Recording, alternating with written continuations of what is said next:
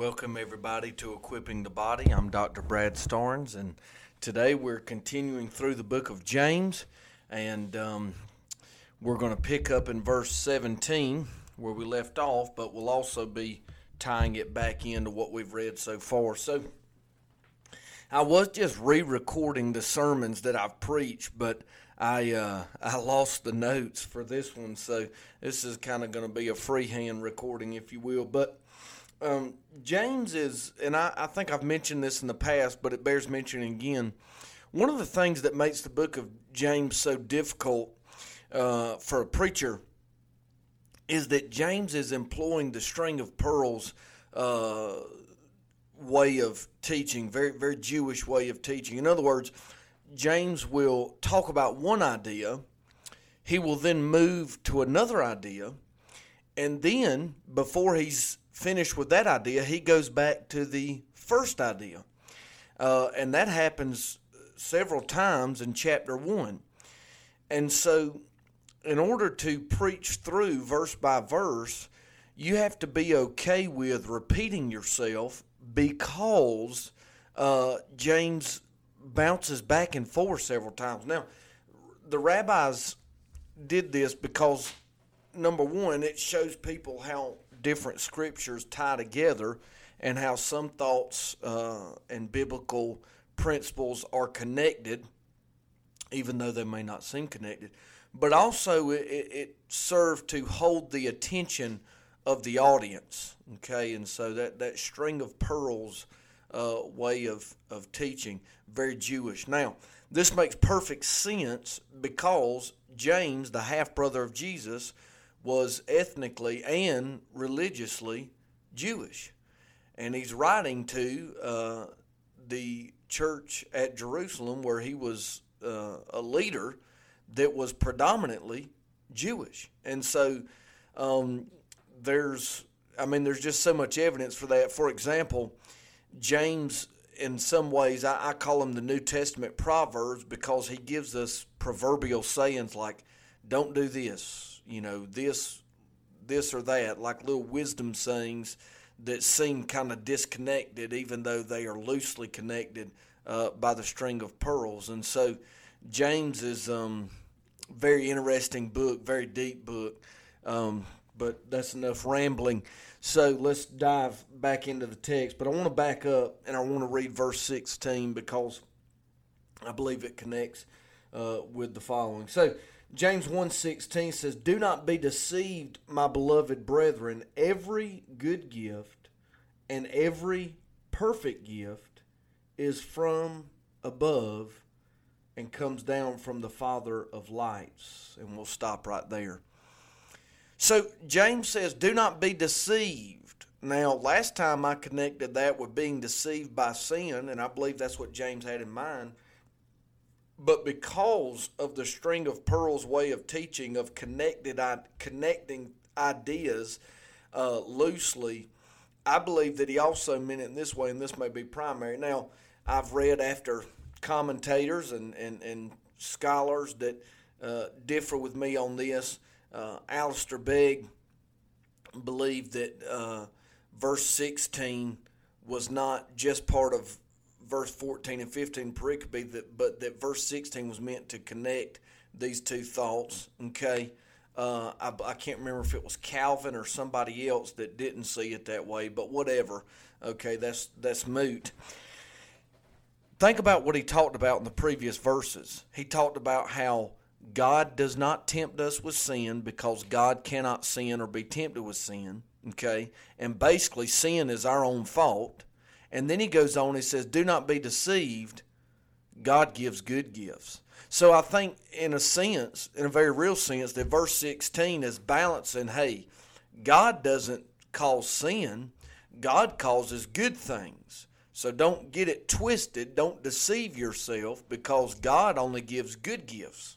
Okay, so that's how it connects with verse 16. Now let's kind of hone in on verse 17, where he says, every good gift and every perfect gift is from above. God gives gifts to his children that are good and that are perfect. In fact, that's the only kind of gifts that he does give to his children, because he is full of grace. Another word I like to use in exchange for gifts here is the word grace, because grace is unmerited, unworked for, undeserved favors. So let's start right there. Before we even get into the gifts, let's just start right there. Do we deserve gifts from God? Absolutely not. Romans 3:23, for all have sinned and fallen short of the glory of God. Romans 6:23, for the wages of sin is death. David said, I believe it was Psalms 51, don't hold me to that in sin my mother conceived me. In Genesis chapter 8, God told Noah that the imagination of man is evil from his youth. And if that's not enough to convince you, Isaiah said that our works of righteousness are filthy rags. So even the good we do is tainted and not good enough. So the fact that God would give us anything is grace, because we don't deserve anything but condemnation, eternal hellfire. That's what we deserve. You say, well, Pastor, I don't deserve that. Well, Romans 6:23, again, for the wages of sin is death. The payment for sin is death. And everyone who's ever lived has sinned except the Lord Jesus Christ, the God-man, the incarnate deity. Never sinned, never could have sinned, never would have sinned, never should have sinned, never has sinned, never will sin. Jesus Christ, perfect today, yesterday, and forever. Okay, but mankind, all of us, we've sinned. So let's just establish that we don't deserve anything good from God. Now let's move on. It says every good gift and perfect gift is from above. Now there's a play on words here in the Greek language, and I love that there's two different words, dorema and doris. So dorema, if I remember correctly, is the act of giving, okay? And doris is the actual gift itself, okay? And so God not only gives good gifts, but the way in which he gives them is also good. So think about that just for a moment, that God gives good gifts, but he's the best at giving them. Dosis, I'm sorry, I knew I got that wrong. Every good gift, dosis, and every perfect gift, dorema, is from above. So dosis connotates the gift itself, and dorema connotates the actual act of giving. No, I got that confused too. It's vice versa. Either way, I'm sorry. My Greek's a little rusty this early in the morning when I've only had one cup of coffee.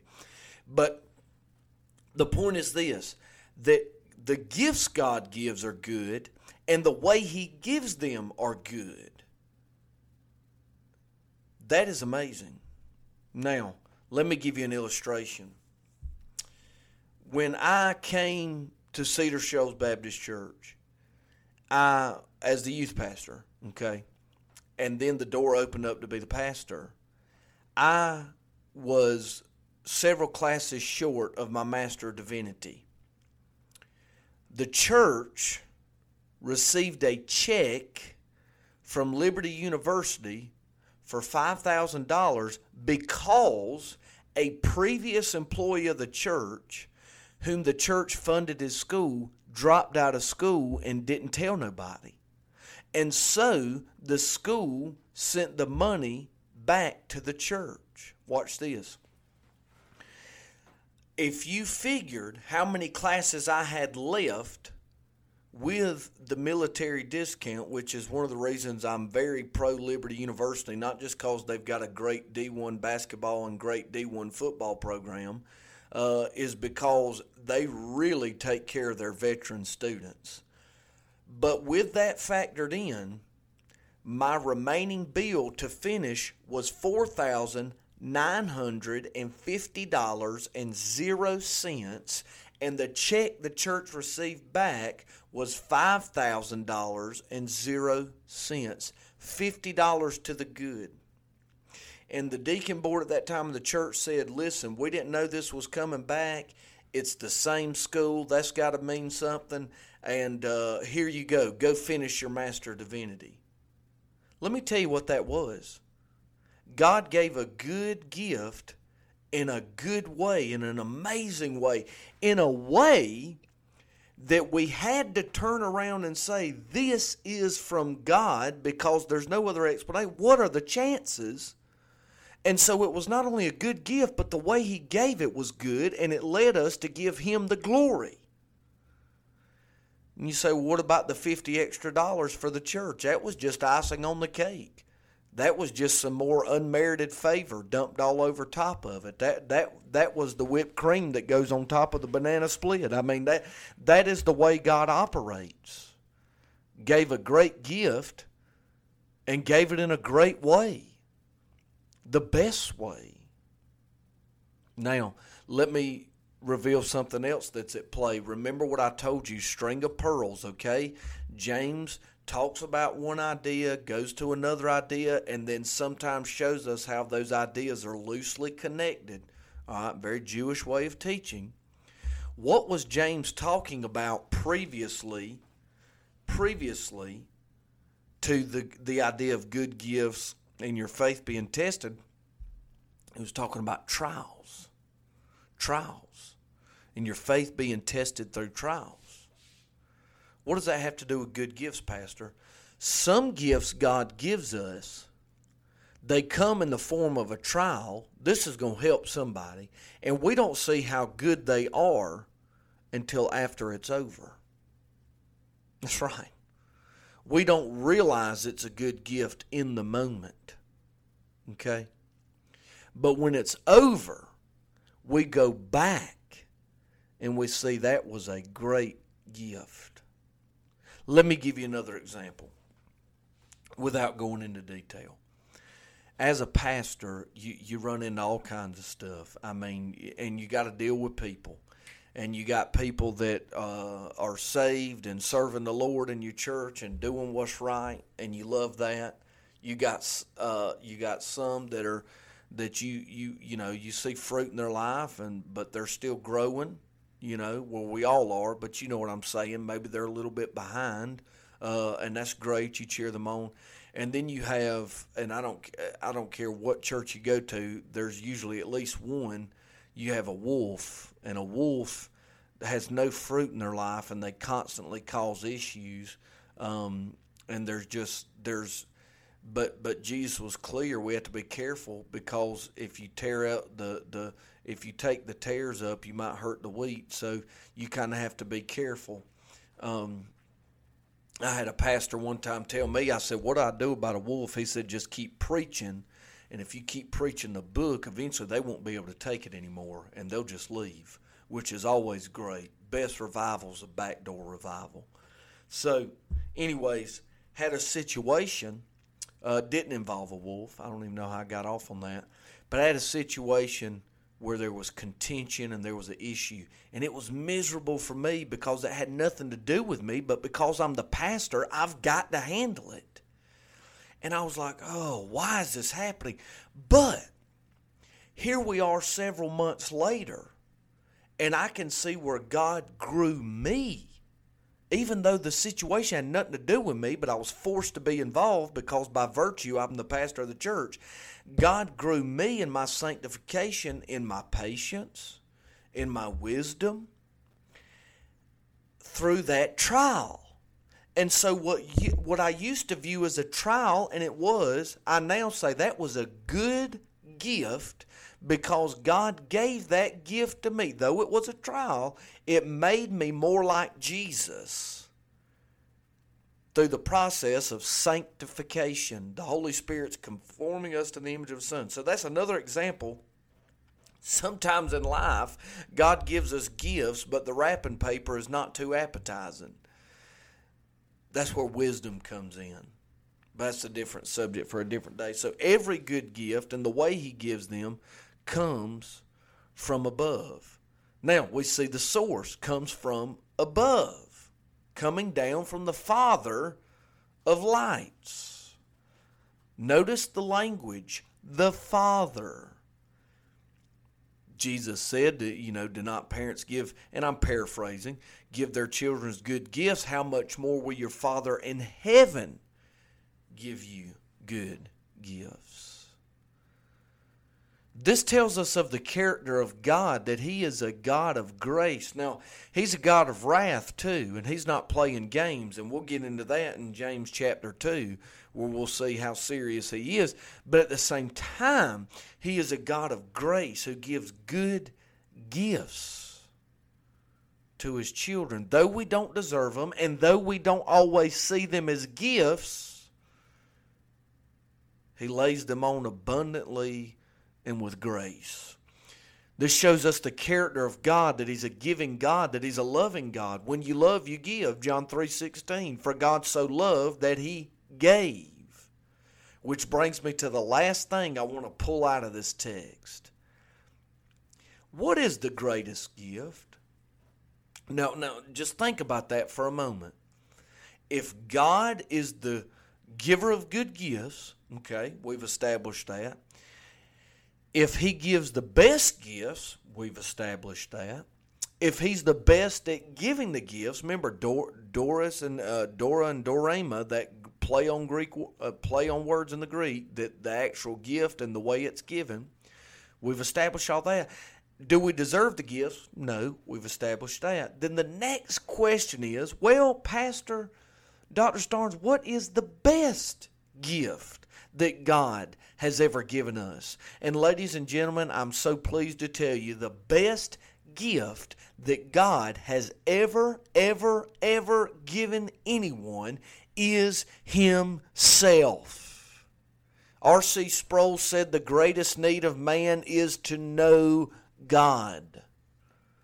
And we are revealing not only knowing Him in a personal way by salvation, but knowing His attributes, and one of them here is grace. But the greatest gift He's ever given is Himself. Jesus is the ultimate gift. For God so loved the world that He gave His best gift, Himself. Now, I thought He gave Jesus, Pastor. Well, that's where your theology needs to be addressed. Jesus said, I and my Father are one. Old Doubting Thomas, I believe it was, if my memory serves me correctly. Well, when in the world have we seen the Father, Jesus? No, that's paraphrased. That's the Campobello translation. I don't tote it, but I quote from it sometimes. When in the world have we seen the Father? And He said, when you've seen me, you've seen the Father. John said it this way in a much more poetic, theological way of doing things. In the beginning was the Word, and the Word was with God, and the Word was God. The greatest gift God has ever given us is Himself by virtue of the incarnate deity, the man Christ Jesus. Now, I could stop right there and we could say amen, but we need to go deeper. And all this is implied from just not even a whole verse. We need to go deeper. What makes Jesus the greatest gift? Well, I've just got a couple. There's a bunch, but I'm not smart enough to list them all out. We don't have that kind of time. I've just got a few, if you'll bear with me. Number one, how about He saves people from hell who repent? Now, that's a pretty good gift. I mean, I got to say, I like that a lot better than the watch I got for Christmas last year. I mean, hello. How about He saves people from hell? What greater gift than eternal life? You know, somebody could go out and give you a Ferrari. That'd be a great gift, though I would rather have a brand new Camaro, but that's me. But how about God gave you eternal life if you repent by faith? That's a powerful gift, man. That's a beautiful gift. That's an eternal gift. And that's a whole sermon in and of itself, but let's keep pushing the buck. Let's keep going further. What's some of these fringe benefits of the ultimate gift? How about this one? A friend that sticks closer than a brother. If you're saved, you've got a friend. You say, well, I don't have that kind of friend. Sure you do. What a friend we have in Jesus. Haven't you ever heard that? You have a friend that will talk to you anytime. In fact, he wrote you an entire book. 66, actually. Hello? You have a friend that will listen to you anywhere, anytime. It's never too early to call him. It's never too late to call him. You don't have to have a phone to call him. Thank God for that. He will listen to you in complete compassion and care. No wonder Peter said, cast all your cares upon him, for he careth for you. 1 Peter 5:7. If memory serves me correctly, and it might be 1 Peter 1:5, I can't remember now, but the point is the same. Cast all your care upon him, for he cares for you. One of the fringe benefits of knowing Jesus is having that friend that sticks closer than a brother. Not only salvation, as we've addressed, but a friend that sticks closer than a brother. And I'm sorry, it was 1 Peter 5:7. I had to double check in the scripture. How about this? I've got one more, and then I'm almost out of time. Every good and perfect gift comes from above. How about the gift of the Holy Spirit? The gift of the Holy Spirit. That you don't have to live like they did in the Old Testament, where the Spirit of God would fall and depart, but rather that God made a way that His Spirit could dwell in the hearts of men, women, boys, and girls who come to Him in faith. That's a gift. That's a gift. That God is with us always, in us. David would have killed for that. Take not your spirit from me. We don't have to worry about that. We don't have to pray like David. Holy Spirit, if you're saved, the Holy Spirit lives in you right now. And that's never ever going to change. How good of a gift is the Holy Spirit, Pastor? Well, let's ask Jesus. Jesus said, it's better for you if I depart so that the Comforter can come. It's better for you to have the Comforter in your heart wherever you go than to have me limited to one place at one time during that current time that Jesus emptied Himself and took on the flesh of men. So according to Jesus, the Holy Spirit's the best, the literal, what's the word I'm looking for, manifestation of the best gift. So it seems to me that James is well justified in suggesting that not only does every good gift come from God, but the way God gives them is the best way. And we've looked at these gifts. We've talked about how the ultimate gift is God Himself. And I'm telling you, we have but scratched the surface. In fact, Paul said it in the book of Ephesians that we've been given every spiritual blessing in high places in Christ Jesus. Every spiritual blessing. Man, I wished I had time to dig into that.